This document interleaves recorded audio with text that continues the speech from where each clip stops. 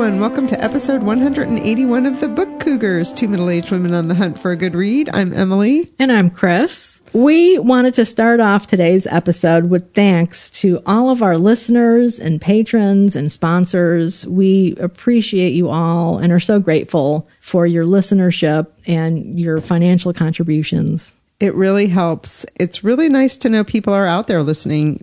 When we first started, we didn't think anyone would ever listen. Right. And now we hear from you on occasion, so we know somebody's listening. So thank you so much for doing that.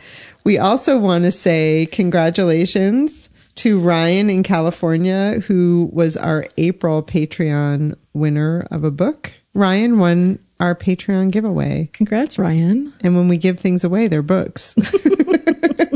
Every 10th episode, we give away books. The winner of the episode 180 giveaway was an author, which is so fun. That's so cool. Yeah. Judy Prescott Marshall wrote a book called Still Crazy and some others. Check her out online and in the show notes. She won 2 books herself that we're sending her way. Awesome. Off to New York. Congrats to you both. I hope you enjoy it when you get around to them. Yeah. Sorry we're adding to your TBRs, but how does it go? Sorry, not sorry. Mm-hmm. Totally. So, Emily, what are you currently reading? I am reading a cookbook. I did get to meet this author when I was at the Cherry Bomb Jubilee in New York a couple weekends ago. And the cookbook is called Budmo, Recipes from a Ukrainian Kitchen by Anna Voloshyna. Budmo, I'm just going to read to you what it means. Oh, good. I was going to ask. Yeah, she has a great glossary. She also has an ingredient glossary, but this is more just things that are specific to Ukrainian places and words that we might not be familiar with. And so Budmo means cheers. When we drink in Ukraine, instead of saying cheers, we say budmo, which literally means let us be. It is a compelling word that contains a wish for good health, prosperity, and the enjoyment of being present in the moment. And it's not just used for drinking. She uses it throughout the book of have a good time is really how she uses it. Oh, this book is so beautiful. Anna is a food stylist and photographer herself, as well as being a chef. So the pictures are so compelling.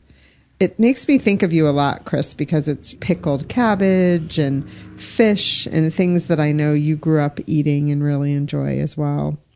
I am currently trying to make cheese, which I've never done. She has a great recipe for sear or tvorog cheese, and it's like a soft, white, crumbly, fresh cheese. So it's sitting on my stovetop right now. It's milk and kefir mixed together, brought up to temperature, and then now it basically has to curdle. Oh, wow. Yeah. How many days will it sit there? Depends on the temperature of your kitchen, which my kitchen is quite chilly these days, but 24 to 36 hours. So I'm thinking mine will probably be closer to the 36. And then you heat it back up and then put it in cheesecloth and let the curd separate from the whey and go from there. So, oh, fascinating. Yeah, it's like doing a little science project. I love it. It's just a beautiful book. I literally sat down and just started reading from page 1 and am about 3/4 of the way through. Very cool. Again, that's called Budmo, Recipes from a Ukrainian Kitchen by Anna Voloshyna. Well, I'm reading a surprise book. I had heard about this author. She passed away very young. She was only 37 when she died, Rachel Held Evans. And she's a Christian thinker. And when she passed away, I remember thinking, oh, she sounds really interesting. Her work sounds really fascinating. I'd like to check her out. What brought her to mind recently was that Sharon Salzberg mentions her in her book, Real Life. We just talked with Sharon Salzberg. Our interview with her is at the end of this episode. So I thought, I want to read something that has nothing to do with anything right now, because tapping out with school here really soon. So I looked to see what our library had in terms of ebooks, and they had a copy of Inspired, Slaying Giants, Walking on Water, and Loving the Bible Again.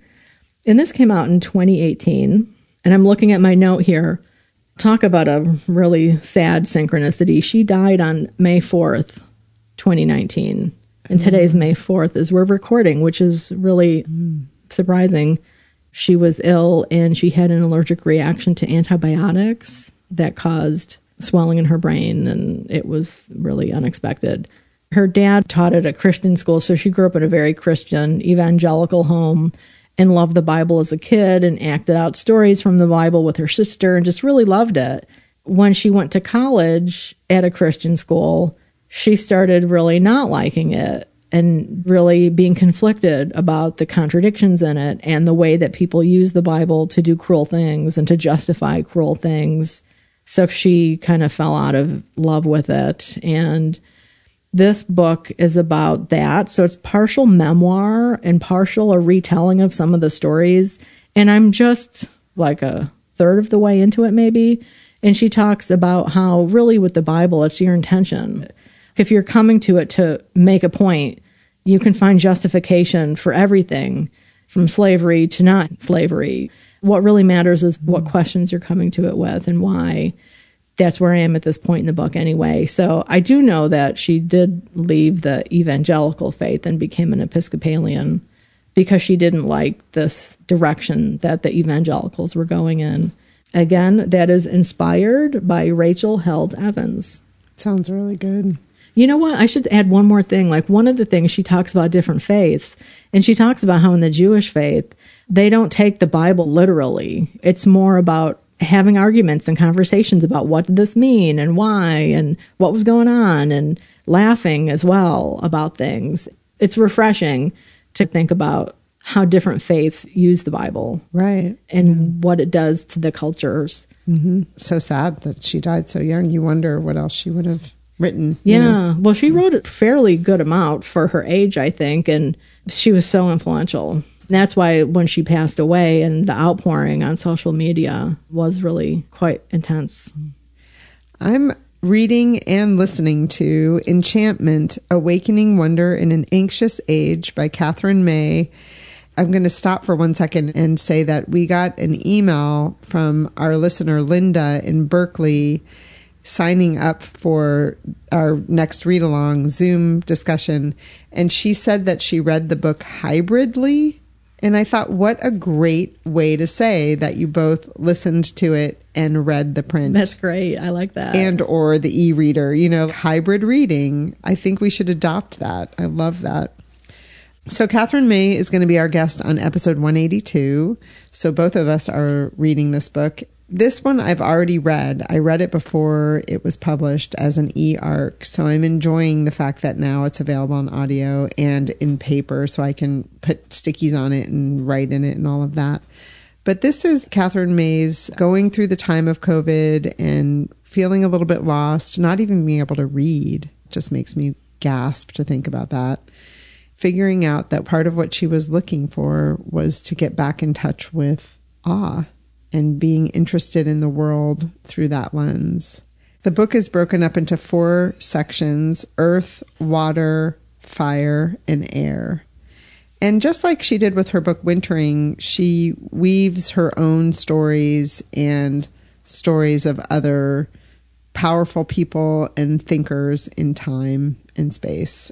I really loved this book. I read it at a time that was really important to me, and I'm finding the reread is even better because I understand the concept of what she was trying to do with it.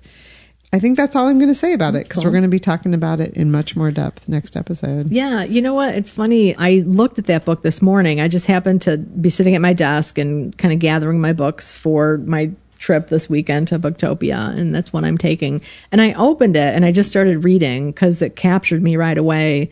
And it's a scene where she's first at college and she walks into her advisor's office and it's filled with books. And she's just in awe of these books and this woman professor who was just so sharp, and just how overwhelmed she got with reading for college and learning how to read academic books and how she almost gave up.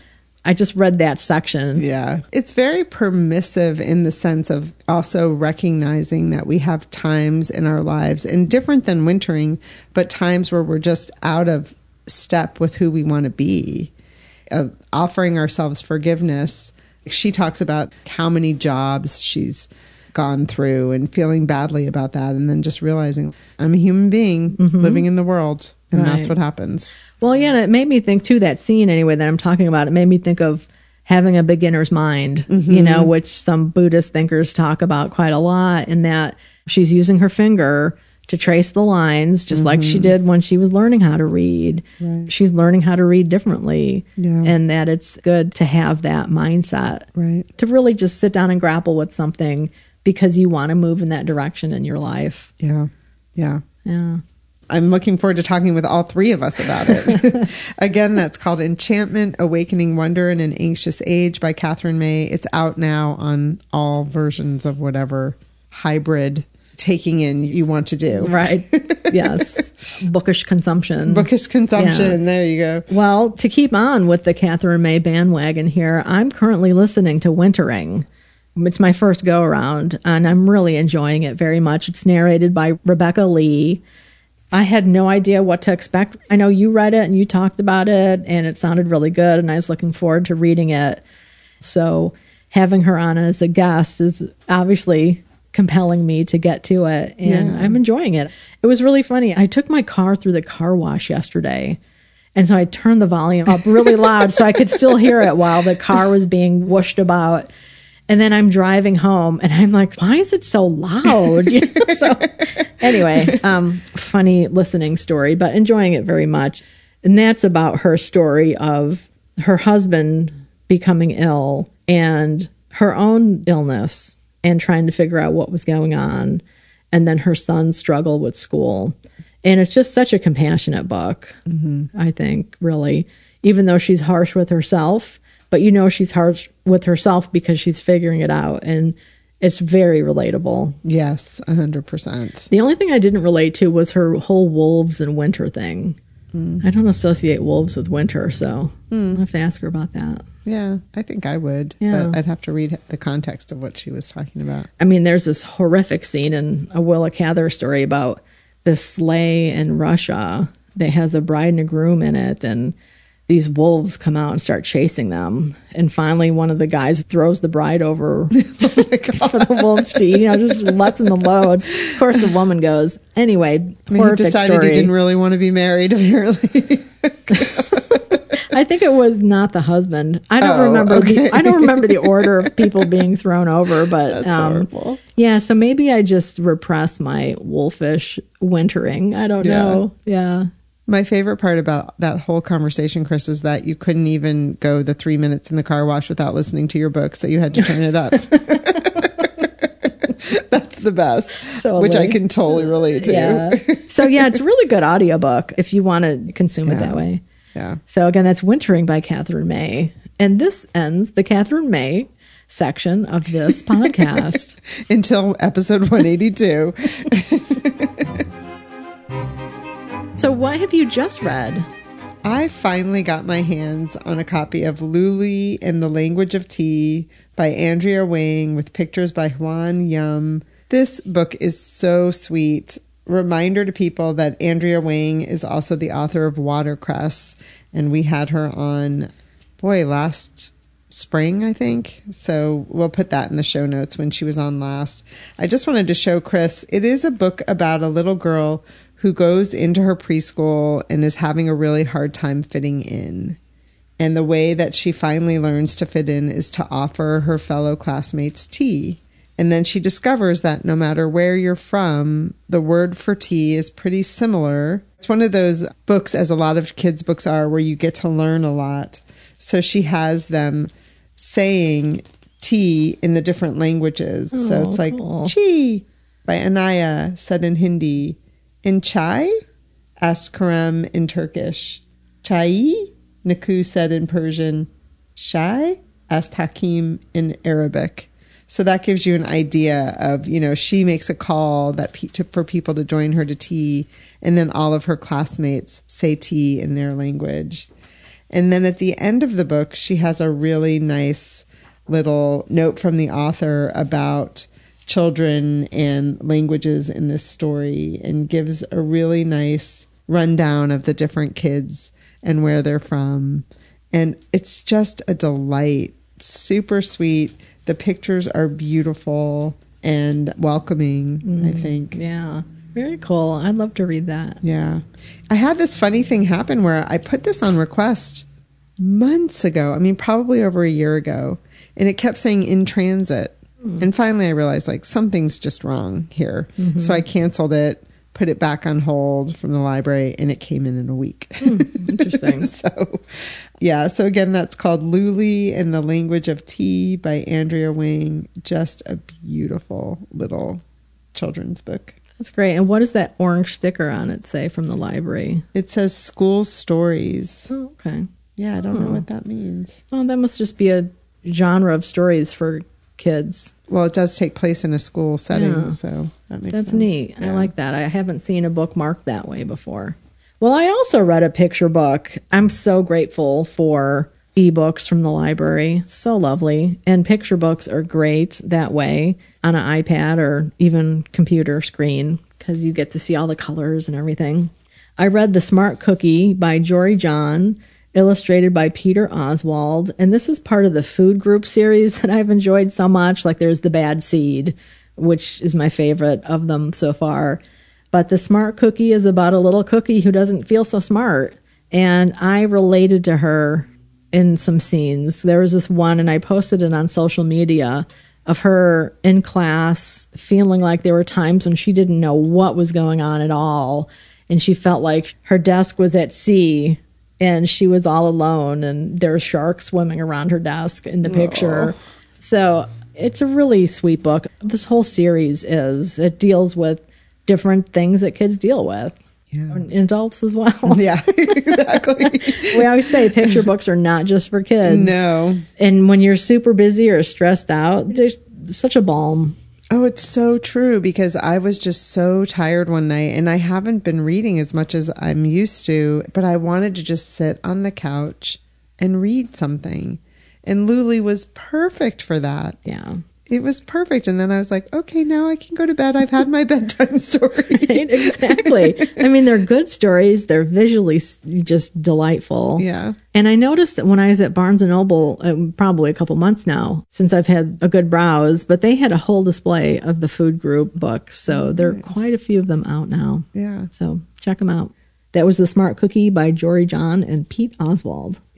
So I listened to a book that is only available on audio. It's called Wild and Precious, a celebration of Mary Oliver, narrated by Sophia Bush. Wow. I have no idea how I found out about this book. I might have just been browsing audiobooks. I did listen to it via Hoopla through the library. It's 4.5 hours, and it is a beautiful celebration of the poetry of Mary Oliver. And this is from Pushkin Studios, which is owned by the author Malcolm Gladwell. So he's putting out audiobooks that are a mixture of conversation and audiobook. In this case, they weren't reading from page 1 to page whatever of a Mary Oliver poetry book. What they were doing was reading her poetry in snips and pieces, or sometimes in full, and then having people comment on what her poetry meant to them. And it was narrated, maybe the better way to say is hosted and narrated by Sophia Bush, who I'm not very familiar with. I guess she's pretty famous. I think she's an actress and an activist. The people who came in and out were Susan Cain, Samin Nosrat, Ross Gay, Rainn Wilson, among many others. And it was so well done. And they even talked to her neighbors and some students she had at Bennington. It was very good. If you're a fan of Mary Oliver, I would say this is a must listen. If you're not used to listening to audiobooks, it's very entertaining. So I think it would be a fun experience as your first audiobook, because it isn't just someone reading a story. It's right. It's a almost, conversation. It sounds almost like a podcast. Exactly. More than an audiobook, right? Yeah, exactly. And they also have some snippets of Mary Oliver reading her own poetry mixed in. Oh, that's great. Yeah. I love that. It was beautiful. I finished it and went right back to the beginning and started listening to it again. So highly recommend. Again, it's called Wild and Precious, a celebration of Mary Oliver, narrated by Sophia Bush, and it's available on all the audiobook platforms. Nice. Well, the only other thing I read was Real Life by Sharon Salzberg. Right on. We both read this book, and we're going to have a conversation for you at the end of this episode with Sharon. The subtitle is The Journey from Isolation to Openness and Freedom. Right. One of the main themes that she talks about is contraction versus spaciousness. That's what she starts out talking about, which has a huge impact on our ability to be free with ourselves, free to journey and travel and learn. So that was one of the main themes that I wanted to say that she talked about and opens the book with. Yes. And similar to, as you said, with Catherine May, she takes different scholars and students of different aspects of psychology and living and incorporates that into how she's talking about these concepts, which I appreciated. And again, that's where I ran into Rachel Held Evans again. But so many fascinating tidbits of information and then really big concepts. One of the things we didn't get to talk to her about was the issue of shame and how that impacts us. So she quotes a psychologist named Eve Ekman who wrote, "The brain filled with shame cannot learn." And I was underlining exclamation points next to that. And then Sharon writes, "Remember, we are looking toward behavior change, and learning is a crucial component of that." And I thought that is just so tremendous and huge to think about because shame is such a big part of life for many of us. And if shame interferes with your learning and behavior change and striving to live a better life, to have self-growth, if that's impeding you, you are just kind of stuck on a hamster wheel. That's not her imagery, but that's what made me think of it, is that your life is constricted. You're not living an expansive, open life. Yeah. Yeah, 100%. Yeah. When we talked with her on Zoom, I showed her my book and I said, because I have about, 100 Post-it notes. And I said to her, we have a few questions. Totally. I mean, I listened to this book on audio, which she reads, and I really enjoy her voice. Is very calming. So now that I've read it, actually, when Laura was out of town last week and I was having some trouble falling asleep, I put that on. And once I know the content of something, it's much easier to fall asleep. But I would find myself pausing it, running to the book, finding the section of the book and putting a sticky tab there because it was something that I wanted to come back to and really think about and potentially ask her a question about. Yeah, and I find I'm listening to it off and on just when I need to be calmed down too. Because in the back, she also offers some really nice advice about meditation in the appendix, because Sharon is very well known for that, leading meditations. And she has a loving kindness meditation that we took her out with at the end. I find I've been using it a lot lately with myself. Basically, it's may I be safe, happy, healthy, live with ease. And she mentions in the book, you can also use it at a time if you're feeling anger, or I think she used an example where she was being impatient with somebody. So I was at the Y the other day in the locker room and someone was doing something really annoying. And I just was like, may I be safe, be happy, be healthy, live with ease. May I be safe, be happy. And it worked. I mean, I was like, I'm not mad at this lady. Why should I be mad at her? She's just living her life just like me. So we all need to be walking around doing that loving kindness meditation. Yeah, I enjoy the book. I've read others by her and have really enjoyed the way she presents information. I've read other Buddhist thinkers as well, and some are a little bit more esoteric than others. Impenetrable might even be a word to use, not to name names or anything, but her books are very approachable. Yeah. She is one of the first women American Buddhists to write books, which was very groundbreaking. Yeah. And pretty young, which is also very cool. She said she looked around and saw that the men were doing it. Why couldn't she? So she did. And she talks about that. So we highly recommend it. This is one of the books in her Real series: Real Happiness, Real Love, Real Change, and now Real Life. Really good. Just one more example from the book. She gave an example from the Dalai Lama saying to somebody, that's just wrong, the way the person was thinking, and how people were upset about that. It's like, well, pedagogically, you shouldn't tell somebody that they're wrong. And he went on to explain, and it was about potential. he had said that potential exists inside every person for growth and change, and that potential doesn't have to be earned. It just is. Yeah. Just claiming that and doing the work to change your behavior, to get out of your own way is, I think, one of the missions that Sharon has. Mm-hmm. Yeah.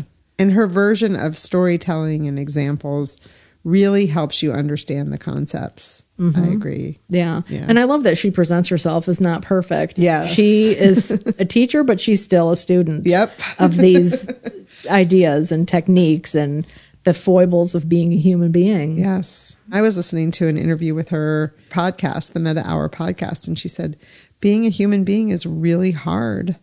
You know? And that totally sums it up. And that's what she's just trying to help us with these books. Yeah. Her podcast is one that I hadn't been listening to, but I subscribed recently. Yeah, it's really good. Yeah. So that was Real Life by Sharon Salzberg. Stick around at the end and you'll hear a lovely conversation with her. This episode is sponsored by The Cost of Electricity, the story of a coming-of-age love triangle set at the University of Oregon in 1902. Lulu, the daughter of pioneers, aspires to be modern, as free to love as the Romantic poets, and as committed to equality as the suffragettes. Lulu's journey from the University of Portland, where she edits a literary magazine, to Hollywood, where she faces down her demons, reveals the challenges and rewards of a new century. The Cost of Electricity by Katherine Holzman is available now. Visit the show notes for episode 181 for links to the book and more information about Katherine Holzman.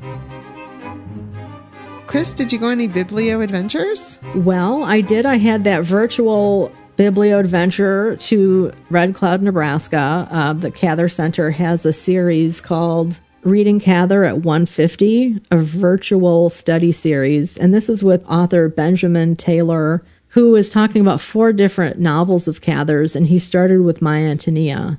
He's a biographer of Cather. His biography is coming out later this year. But the 150 is that it's the 150th anniversary of Cather. So this series is part of that. And I enjoyed it very much. It's a novel I'm really familiar with. I think one of the cool things is just hearing somebody else's passion for a novel that you love. And then they do take Q&As too in these sessions. So I enjoyed it very much. Nice. I had a virtual couch biblio adventure watching Judy Blume Forever on Amazon Prime. This is a newly released documentary about Judy Blume. It's somewhat similar to that audiobook I was just talking about Mary Oliver, where the difference is Judy Blume is still alive. So they did interview her and take a walk down memory lane of her childhood and her marriages, but they interspersed it with people reading bits of Judy Blume books and showing the books and telling them why they were so important to them. And that was really fun. They even showed old footage of her at bookstores signing books and talking to kids. Some of the gasp-inducing things back in the day that she would talk about. And some of her appearances on network television where she would be taken to task about her writing, things like that. So they really cover a lot of bases. And one of the things that was poignant and frightening at the same time was going back and showing when her books were banned, quote, back in the day, and then talking to her now about her books being banned. And she was saying how different it is now because now it's really coming from the government. And that is a real change in how it was when her books first started being banned. Mm-hmm. That was interesting. They also showed her in her bookstore in Key West, and they are very committed to having all banned books available there and, having a display at all times, because the banned book thing kind of cycles. Different books appear there. So they're committed to having banned books for sale there. Yeah. If you want to support an organization that's helping to open minds and help combat banned books, every library is a great organization for that. Indeed. We'll put a link in the show notes to that because they're finding so many people, most Americans, the large majority of them, do not support banning books. Mm-hmm. One person shouldn't be allowed to remove a book from an entire library. Right. I totally believe in a parent's right to choose for their child, obviously. But if you don't want your child to do it, doesn't mean other children shouldn't have access to it. Right. And one of the things every library does is really pay attention to local politics, which is where a lot of this resides. So they're a great organization. Yeah, and you can also look at the American Library Association for statistics. This is a huge spike in banned books. It's been pretty steady, but it's shot through the roof in the last year. And it's definitely an organized effort. Yes. So Judy Blume, always on the cutting edge, even back then. And one of the things she talked about that was so sweet is her early books, her mother typed. Oh, wow. Yeah. And she said, and she never said anything to me about the subject matter, which kind of surprised her. She's really darling, very intelligent, and has changed the world. She really has. Part of me can't believe it's taken so long for a documentary to come out about her, but very grateful that one has. Maybe there's been a change because her books are also being produced as movies and serialized for television and things like that. That's so cool. I heard Robin from Sacramento tweeted about how good it was, this documentary. So I can't wait to watch it. Well, one of the things, Chris, I forgot to talk about is they show her in the Beinecke going through the archives because her papers are now located at the Beinecke. And what she was going through is for years and years, kids have been writing to her. And they even interview some of the kids, now adults, who wrote to her over the years, who some of them she got close with. One, she even went to her graduation and, things like that. So cool. She reads some of the letters and she talks about the stress in some ways of getting them, but also how important they are to her and are to the people who wrote them. That's amazing. That's fantastic. I remember when her papers were arriving, the Beinecke was sharing some stuff on social media. They were very excited about that. Yeah.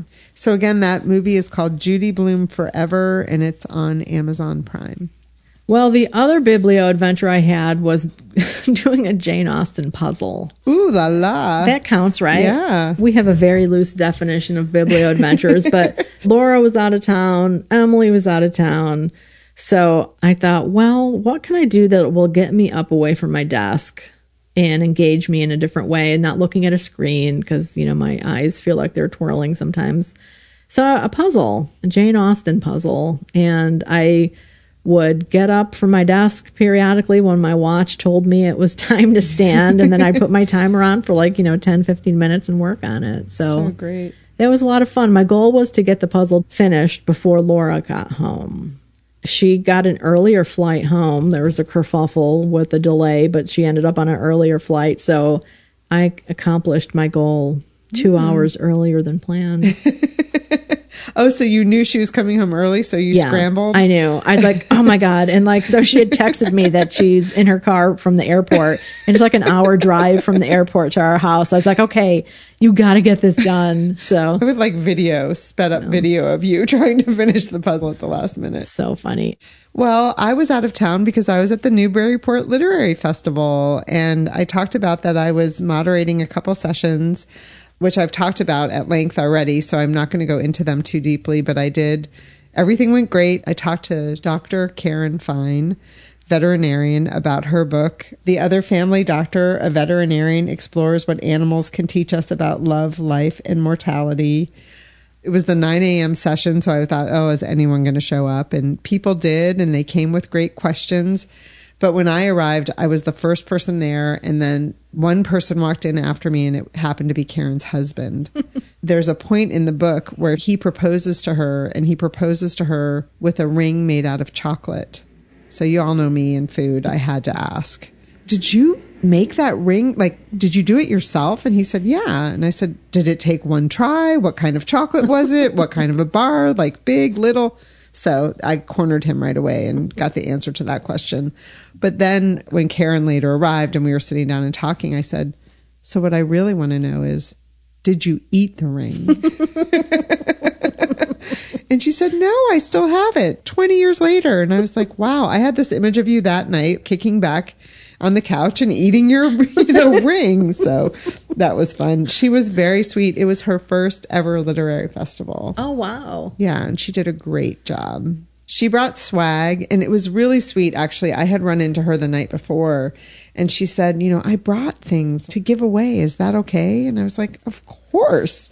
People will love it. So as she was signing books, she set out these little bags. One was with little doggy biscuits, and then the other is for cats. And it had some sort of, I haven't opened it because I actually took it to send to my daughter, but some sort of treat that cats like. And then a little cat-shaped Post-it notepad and bookmarks. Cute. Yeah, really and the little bags had little paw prints on them. Paw prints, yes. Very, very sweet. So thoughtful. Yeah. And then the other conversation was with Megan Marshall, who wrote the foreword for 3 Roads Back by Robert D. Richardson, who was her mentor who passed away just as he was finishing this book. And this book is about Thoreau, Emerson, and James, and how they had early losses in their life that impacted their outlooks and the way that they chose to approach their writing and the way they lived their lives, really.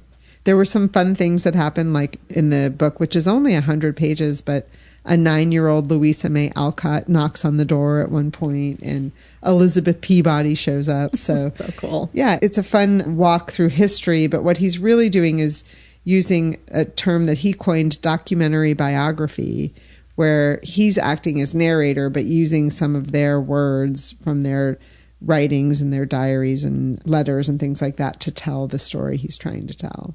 So it was a really interesting approach. Yeah, definitely. Yeah. And Megan Marshall, when he first handed her this manuscript in 2019, was going through her own loss where her life partner had died very young. He was in his early 60s. So when he handed this to her, she was kind of hoping that it was a prescription of how do I get through this period of grief, and then realized that wasn't really what it was. And then when she came back to read it through a period of going through her own grieving, she looked at it much differently when she sat down to write this foreword. That too was very well attended with people asking really good questions. I did get a chance to also hop around a couple other little events that I wanted to talk about very quickly. And one of them was a short story panel with the authors Richard Rousseau, Peter Orner, Anne Hood, Andrew DeBoost III, moderated by Joshua Bodwell, who is the editorial director at Godine. And this is about a book called Reaching Inside, 50 acclaimed authors and 100 unforgettable short stories. Andrew DeBoost III reached out to 50 authors to ask them to write an essay about 2 short stories that had a huge impact on their life. And he was hoping that one of them might be an older short story and one more contemporary. I started reading it today. It's very interesting. And it's people like Ann Patchett, Meg Wolitzer, Tobias Wolff. I mean, these are heavy hitter writers.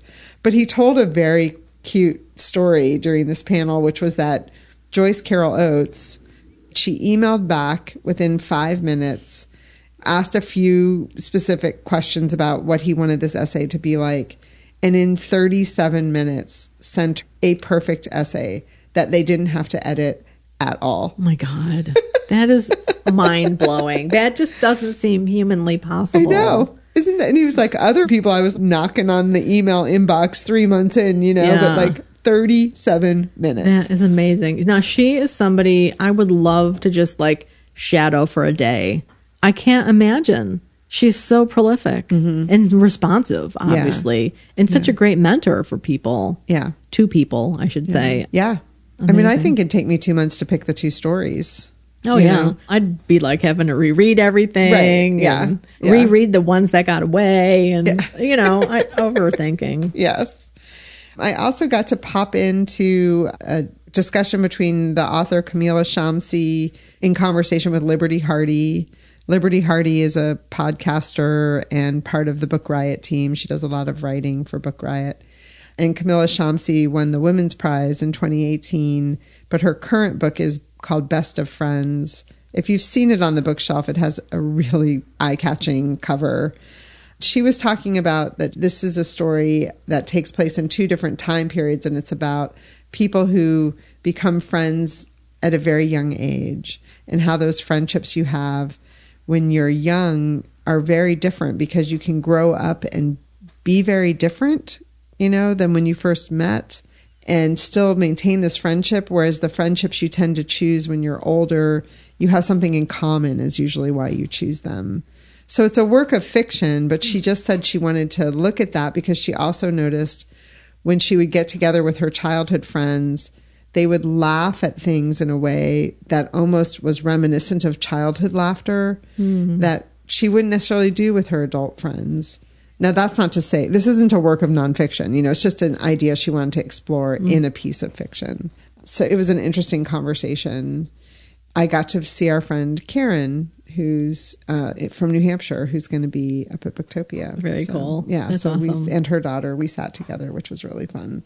It was supposed to be a rainy day. It ended up being a beautiful day, which was really nice because Newburyport is a great little town to walk around in. So we got lucky that way. Very cool. Yeah, and you were missed. Oh, I missed being there. Not that I've ever been there before.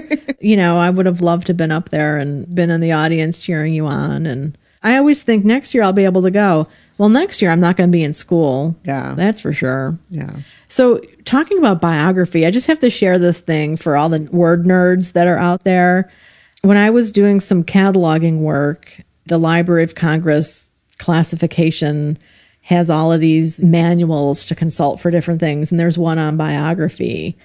And I noticed the word biography ending with 2 E's. So like it's the biography, the person who's the subject of the biography. And I'd never seen that word before. So I looked it up. I love when you look up on Google, it often gives you the usage of the word over time with this graph. So you could see if there's a bell curve or if it's on the up or going down. That's always interesting. And then I discovered on Merriam-Webster, they have this really cool feature called Time Traveler, which tells you what year the word was coined, and then other words that were also coined that year. So biography with the 2 E's was established in 1841. Other words that first came into being that year were Americana, anti-corruption, anti-foreigner, central bank, characterization, challenging. Some of these words that I would assume would be there forever, challenging. That's such a surprise. But then other words like darkroom, that was first coined. And that's understandable because that's when the technology of photography was first starting. So it's really neat. There are so many different words. There's one called free swimming, get by, juggernaut. So cool. So if you're a word nerd, check out Merriam-Webster, their time traveler feature. You'll spend probably too much time, and you might even find that you're late for things. Or procrastinating from writing your final paper. And you got to go to Jabberwocky, the bookstore. Oh, I did. Yeah. Well, I can't believe I didn't mention that. Yeah. And I picked up the new copy of Plowshares, which is edited by Alice Hoffman. I'd been having green-eyed envy with people posting about that all over social media. It has a really beautiful cover. It's sitting on my kitchen table at home. I'm sorry. I meant to ask you to bring it. Yeah. And then I thought, oh, she was going to bring it. And then I forgot about it until just now. So I totally forgot. I'll share it with you over the fence. And then I brought a beautiful box of cards. It's such a nice bookstore. I really enjoyed it. They had a cookbook section that I strolled through. The other thing they did that was fun, and boy, I could have bought a lot of books, is they had nice displays of all the books for the festival. nice. Yeah, it's a lovely, lovely store. Upcoming jaunts. Well, I'll be heading up to Vermont without my book bestie, unfortunately. But I'm really looking forward to it. I'll talk about being missed. You'll definitely be missed on the drive up and hanging out around town. But that is going to be at the Northshire Bookstore in Manchester Center in Vermont this weekend. Yeah, work caught up with me and I cannot do it, I'm afraid. I'm scheduled to go on May 17th, which I guess is the week after this episode airs, to Savoy Bookshop and Cafe at 6 p.m. The author Mary Beth Keane is going to be there. She wrote that book, Ask Again, Yes, that I loved. She's there with her new book, The Half Moon, which just published this week, that I forgot to talk about when I read it a long time ago. I think it's one of those books I read and I was like, this is way too early. It's not fair to talk about it. So just briefly, I'll tell you it's about a married couple, Malcolm and Jess. Malcolm owns a bar. He worked there as a young man and kind of worked his way up. And then when the owner wanted to retire, he bought it from him. The bar is called the Half Moon. He's struggling now financially to keep it open. And his wife, Jess, is struggling unsuccessfully to have a baby. So there's a lot of tension in their marriage. And the book takes place over the course of 1 week when there's a huge blizzard. And Jess, the wife, leaves and partners up with another man. And there's a reason she does that, which I'm not going to mention because I don't want too many spoilers. At the same time, a longtime customer of the Half Moon disappears. And so that becomes a story arc in the book. The themes are about unrealized dreams, the meaning of family, and forgiveness and temptation. Mm-hmm. And from a distance, I would also say the struggles of trying to keep a small business afloat and all of that. So again, that's called The Half Moon. I'm really excited to see her in person. That's cool. Yeah. And again, that's May 17th, 6 p.m. at Savoy Bookshop and Cafe. I can't believe we're already talking about the middle of May. I know. That's something else, isn't it? It's crazy. Oh my gosh. I haven't been up to the Savoy in a long time. I know, me either. Well, if you want to come. Yeah, I'll have to check my calendar. Yeah, I'd love to have you. That'd be fun. We could go work in a library. Totally. Yeah. So, upcoming reads.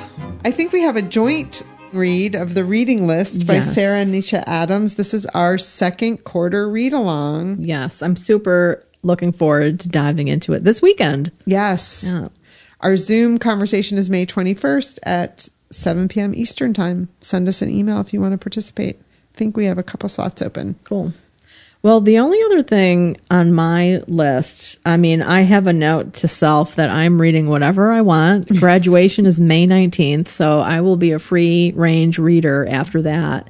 And one of the things on the calendar that I just have on repeat every year, May 26th is World Dracula Day. Right. So for those of you who like classics, if you haven't read Dracula yet by Bram Stoker, that could be a good day to kick off a reading of that. So I'm contemplating a reread, but we'll see. I'm not making any reading commitments other than the read along. Yeah. That's it.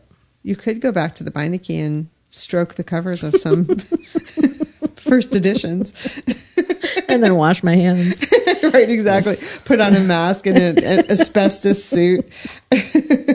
In the Out Now category, The Collected Regrets of Clover by Mickey Brammer publishes today, the day the episode airs. Nice. Loved that book. All right, coming up next, enjoy our conversation with Sharon Salzberg. We're so excited to welcome New York Times bestselling author Sharon Salzberg, whose new book, Real Life, The Journey from Isolation to Openness and Freedom, is out now from Flatiron Books. Sharon is an internationally loved teacher of Buddhist meditation and psychology. She is a co-founder of the Insight Meditation Society, the Barry Center for Buddhist Studies, and host of the Metta Hour podcasts. In real life, Sharon teaches how to move from places of constriction and fear to expansion and compassion. In Sharon's own words, real life is about what happens when we fully engage with our everyday lives, whatever shape our lives take, whatever challenges and obstacles that life may bring. Welcome, Sharon. We're so glad to have you here today. I'm so glad to be here. We were wondering, Real Life is your 12th book. Why did you start writing books? Why did I start writing books? Yeah. Oh, that's so interesting. I'd always wanted to be a writer as a child. I think if you'd asked me, what are you going to be when you grow up? Mostly I would have said writer or even playwright, which hasn't happened yet. Occasionally I'd say geneticist, which popped into my head for some reason. But I never really quite thought I could. I had gone to India to learn meditation in 1970, began meditating in 1971. I went to Burma in 1985 to do this particular style of meditation called loving kindness, and came back and started teaching it in the States. And people would ask me, when are you going to write a book? When are you going to write a book? And my colleagues, my male colleagues, had all begun writing books, and I just didn't. And somebody said to me, you should probably write a book about loving kindness meditation because there isn't one and it would be new and different. And I thought about it. And in those days, I didn't have my own computer. Very, very few people did. And I was very intimidated. I thought I could never learn how to use a thing like that. So cutting and pasting, as you may recall, meant getting a pair of scissors and cutting out the paragraph you wanted to move and moving it up and down the page, and then getting a roll of Scotch tape and taping it somewhere. So it was a slow process. And finally here in Barrie at the Insight Meditation Society, the retreat center I helped co-found, we had a visit from a 94-year-old monk from Sri Lanka, and he mentioned that he was learning how to use a computer. And I thought, okay, 94 years old, he's learning how to use a computer. Maybe I can too. And that, of course, made a big difference. And my first book was published in 1995. Oh, that's so great. I'm so grateful that you wrote that book. I remember reading it when it first came out. What struck me is it's a great book to begin with, but it was so important to find a woman writing about these things at the time, because so often it was male books, as you're saying. And as a woman, there was a different kind of connection and even a different kind of trust, I think, with that. So Emily and I both had this question. You talk about when you first started meditating and studying when you were 18 and how you got angry. And you said, this is not working. And you weren't an angry person before all this started.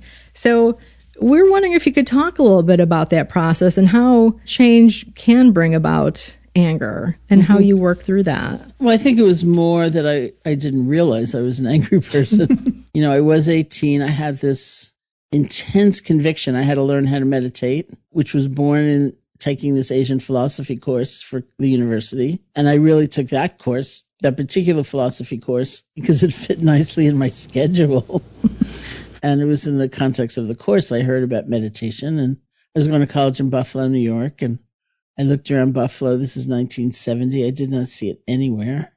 And I created this independent study project and presented it to the university saying, I want to go to India and learn how to meditate. And they said, okay. So off I went. I'd had, like many people do, very chaotic, traumatic childhood. Lots of death, lots of loneliness and anxiety, all kinds of things. And like for many people, mine was a family system where this was never, ever spoken about. And so I went off to India with all of these things inside of me, never having really been looked at. I knew I was quite unhappy, which was the impetus for going, but I couldn't have painted a picture of my emotional landscape to you realistically. And I had never been in therapy. I'd never journaled or done kind of things of introspection. And there I was looking within, practicing meditation. And there were all those feelings. And so, the context of that story, as I usually tell it, is I went marching up to my teacher, my first meditation teacher, whose name was S.N. Goenka, and said, I never used to be an angry person before I started meditating, thereby laying blame on him, because clearly it was all his fault that I was feeling this. And he just laughed, because clearly it was not his fault. And it took a while for me to understand it's important not only to see these things, these forces, these habits, these patterns, but to see them in a different way with more presence, more balance, more kindness toward myself. And that was actually the healing. It's hard for people, I think, when they hear about meditation, they get an impression like it's going to be like maybe a little bit of a struggle. And then there's like this unfathomable peace. And then there's bliss shimmering around the edges of the peace. And sometimes it's like that. And sometimes you're restless and sometimes you're sleepy. And sometimes very ancient anger comes forward and it's all good. Yeah. I mean, one of the things I really appreciated about the book was when you talk about the concept of storytelling, because I think when you're in those families where things are unspoken, you start to make things up or you believe certain things that may not be true. And that's where then the constriction comes. Yeah. Can you talk about that a little bit? I think we do make up that story. That may not be true. We make up stories about others. Like, surely it's all perfection inside that household. Right. Nothing ever goes wrong there. I am the only one is a story. Or this is all that I'll ever feel is a story. And then even more insidiously, maybe they're the stories others make up about us, about who we are. Yeah. This was a long time ago. Like, divorce was not that common in those days, Mm-hmm. And I did have a father with a severe mental illness. So there was all of that and the stigma surrounding that. And, between the stories society would tend to tell and the stories I made up in my mind about how perfect everyone else's life was. And of course, I think the almost inevitable story for a child in a situation like mine is this is my fault somehow. Yeah. It was quite a bundle that I went off to India with. Yeah. And then some of the anger is, you've been giving that so much space in your head. Yeah. Right? The ownership of space. Yeah. Yeah. Can we talk about craving and urging? One of the concepts I loved was when you talked about how craving is actually a love of life. Mm-hmm. That is not typically what people think about with craving. Tell us about that. Well, if you look at the Buddhist psychology, they talk about three main roots of the suffering we feel, the unhappiness we feel every day, one degree or another. One is craving, one is aversion, which is anger or fear, and the other is delusion, which in this context is kind of like being numb, being spaced out, not really feeling, not tuning in. It's also true that, it is said, within each of these is kind of a jewel.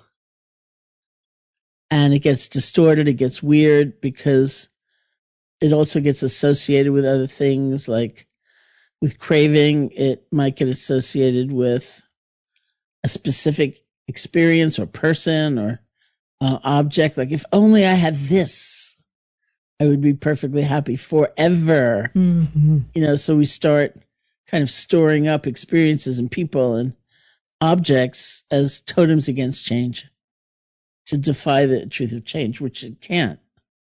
Or we start to cling. I can't allow this to ever be marred. I can't allow this person to ever change. I can't allow this experience to fade. And it's always going to fade. And people are going to change. And objects are going to break. I don't know anybody, who has bought a new car without having some boo-boo happen to it, Right. one way or another very quickly. Yeah. Things change. But underneath that, if we can not get caught in all of that, trying to control and trying to keep and so on, trying to accumulate, is this love of life, wanting to experience fully, not holding back, not being apart from, and that's the jewel that's in there. And with aversion, especially the form of anger. And it's interesting to me, it's always been interesting that anger and fear are considered the same mind state. And that's psychological system, just two different forms. Anger being the outgoing, energized, expressive form. Fear being the held in, frozen, imploding form of striking out against what's happening, wanting, in many cases, to declare it to be untrue. And the jewel within the anger is, first of all, energy. We need energy to stand up for ourselves, for others, for change, to draw a boundary and all of that.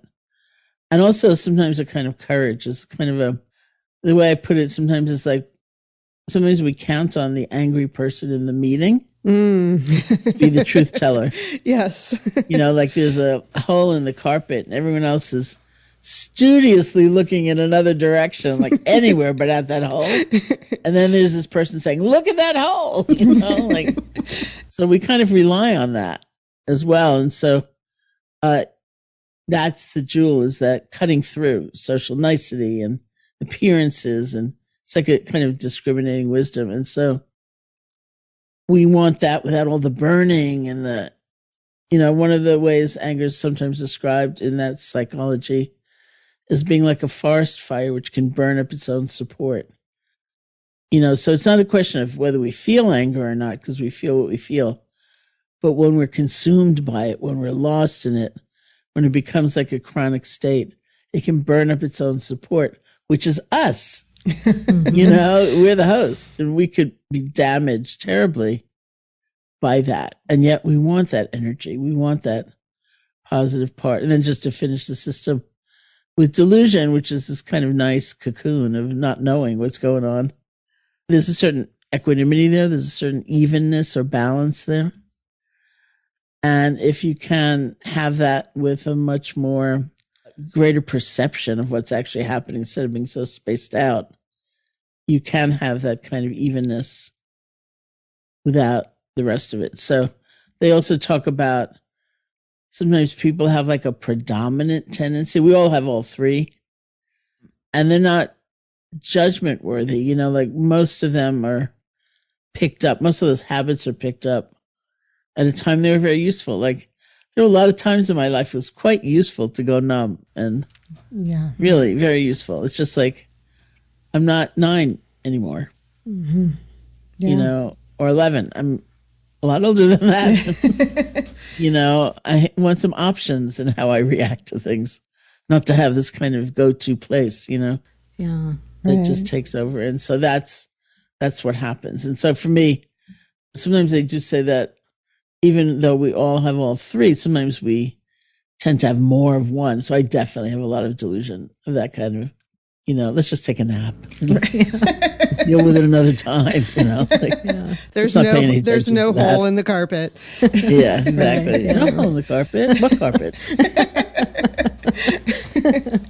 Well, one of the things about this book and your work in general is that it is real, to use that word, in real life. And one of the things that really popped out to me, I listened to the audiobook, which is great, and I really enjoyed listening to you read it. But you talk about pride as a positive thing, which I think is so different than other Buddhist things I've read, or attitudes or assumptions about what it is to practice a Buddhist psychology, or, even in other faith traditions, pride is always presented as such a bad thing. Mm-hmm. But you talk about it in a very different way. And I'm wondering if you could talk a little bit about that. Mm-hmm. Well, to some extent, really the phrase I would more tend to use would be something like self-respect, which is considered very positive, because what is the opposite of that? Just demeaning ourselves and feeling we're worthless, or feeling we did something bad and that's all who we are?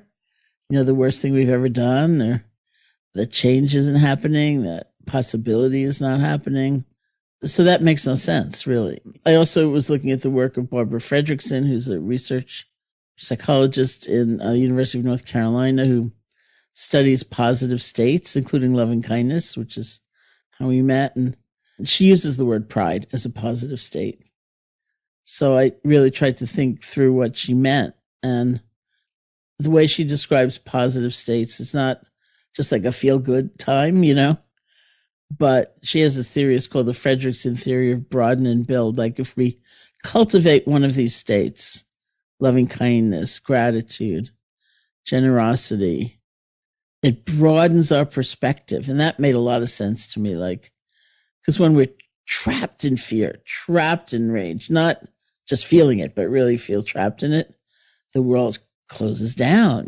We feel so tight and constricted and no options. And here we are. And so it made sense to me. The opposite would be like, whoa, much more open and expansive. And she also talks about build, which is that if we cultivate these states, we build a sense of inner resource. We build acquaintance with our inner strength, so that when we then meet adversity or a challenge, we don't feel like we're going to that situation with nothing going, like we have a sense of wherewithal, of resource. And she uses pride. And I looked at it and I kept thinking, that's self-respect. Because interestingly, in the Buddhist sense of morality, it's a lot about, certainly it's about compassion for others, but it's a lot about self-respect. Like, not feeling as we can often feel, like, ooh, like, what if anybody found out? I did that thing, or I cheated on my taxes, which I don't,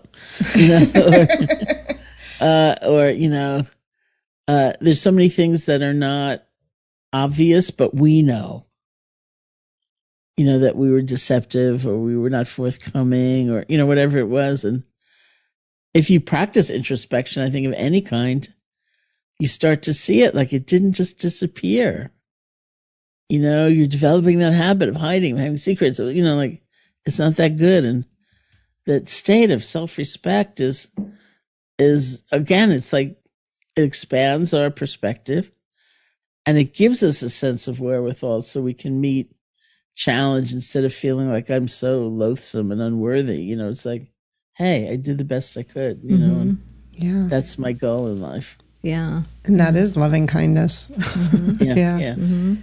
Well, one of the things that's great about this book is all throughout you mention people that you've come into contact with and you use their examples. And when Chris and I were comparing notes, we both, were like, all hail bell hooks. Yeah. And one of the things I loved, it was when you talked about scattered heart energy. And it made me think of the concept of like civic love, that when this broader love. Let's talk about that. Yeah, well, Belle actually was a friend of mine and a very beloved friend of mine. And we had, I grew up in New York City and went to college in Buffalo. I went to India for years, came back. I started teaching, traveling all over the place. I helped establish the retreat center here in Barrie.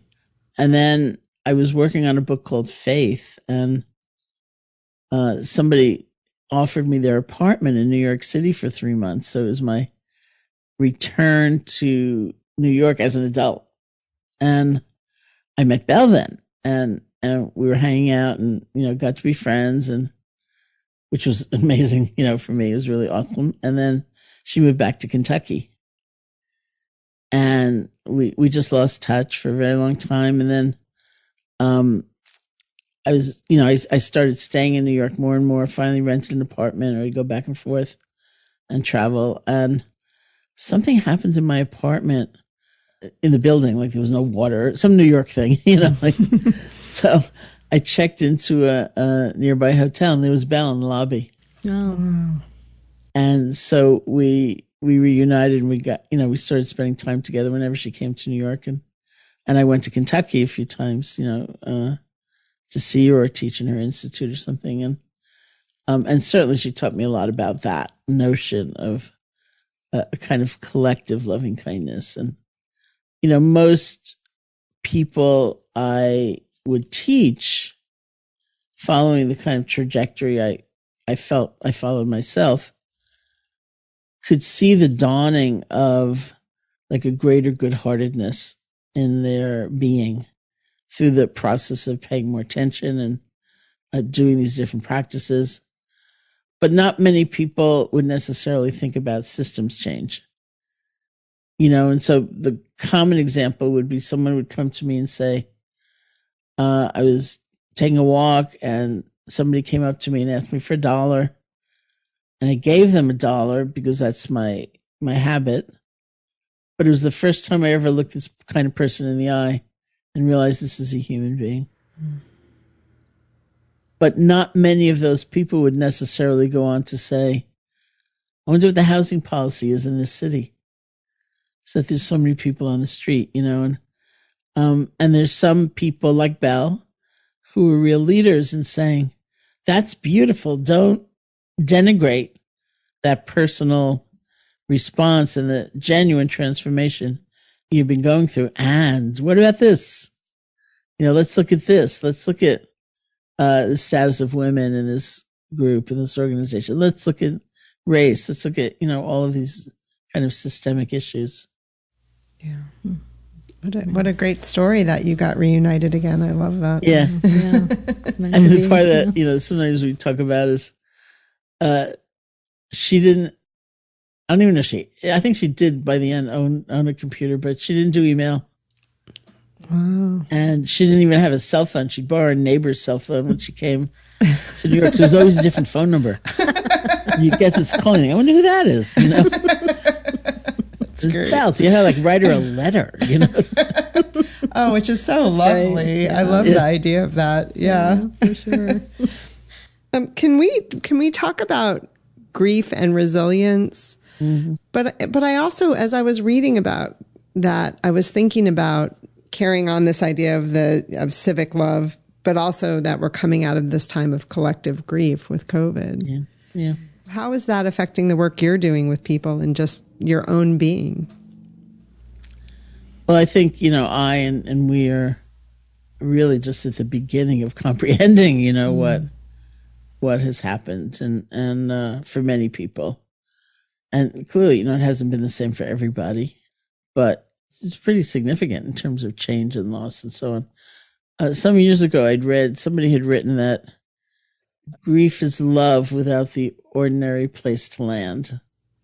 The person's gone, or the situation's gone, or the promise is gone. Something has disappeared in a way, but the love is still there. And so I think there's a kind of healing in both understanding that, and focusing on the love, and also realizing that, there was a loneliness epidemic, people said, before the pandemic. And I used to read about these different clinical conditions and how social connection could make a difference. And I think, well, it can't just be a numbers game, I only have 3 friends. I need 8 in order to be safe, It must be some inner sense of feeling connected. And I think that's important to understand. If we didn't care, we wouldn't grieve.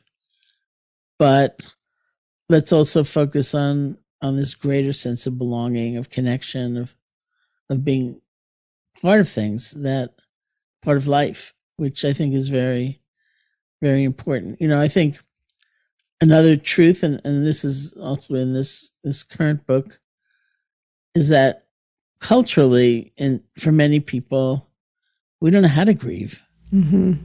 The mainstream society doesn't like it much, and I've had people go through unthinkable kinds of loss, and have friends more or less say, hurry up, right. Yeah. Or our employers who say, get back to work tomorrow. Yeah. So kind of forming your own community, even if it's not in person, like in the same room, seems to be an important element in allowing one to feel what we feel. Yeah. Well, and your book is certainly a help with that, with helping people live more, expansive lives in that way, internally and with other people. And so thank you. Yeah. Understanding reactions to these feelings, Yes. That's so much of the work. Yeah. And that our feelings are what makes us human. And, we have them for a reason. So, yeah.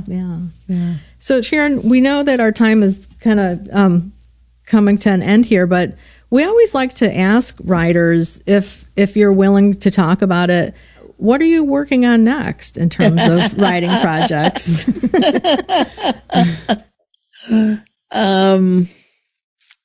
Not a book right now. I have another book coming out in October. Oh, wow. Nice. Which is different. It's a gift book. It's illustrated. I've never done one before.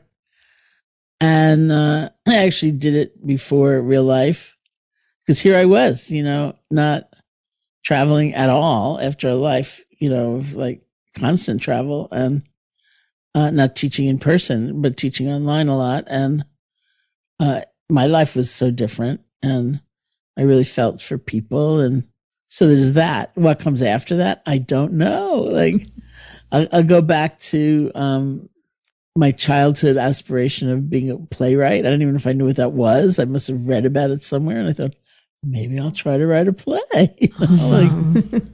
I have a feeling I will write something. Oh, that's cool. Great. All right. Well, we're going to definitely keep an eye on your social media and your website and for any kind of news coming out about that. Yeah. I thought maybe I'd take us out with, in the appendix of the book, Sharon has some lovely items, including the loving kindness meditation. So if it'd be okay with you, I thought I would just read that. Oh, that's lovely. Thank you. May you be safe. May you be happy. May you be healthy. And may you live with ease. Thank you so much, Sharon, for your time. Thank you. It's been wonderful talking to you. Thanks for listening to The Book Cougars with Chris Wallach and Emily Fine. We'll be back again with another episode in 2 weeks. Until then, come chat with us on social media, Goodreads, or email us at bookcougars@gmail.com. If you'd like to help support our podcast, please tell others about us, leave a review wherever you listen, and consider becoming a patron. Even $1 a month is a big help. Learn more about that on our website, bookcougars.com, where you'll find the show notes for this and all of our past episodes. Thanks, everybody. This episode was edited by Pat Keogh Sound Design.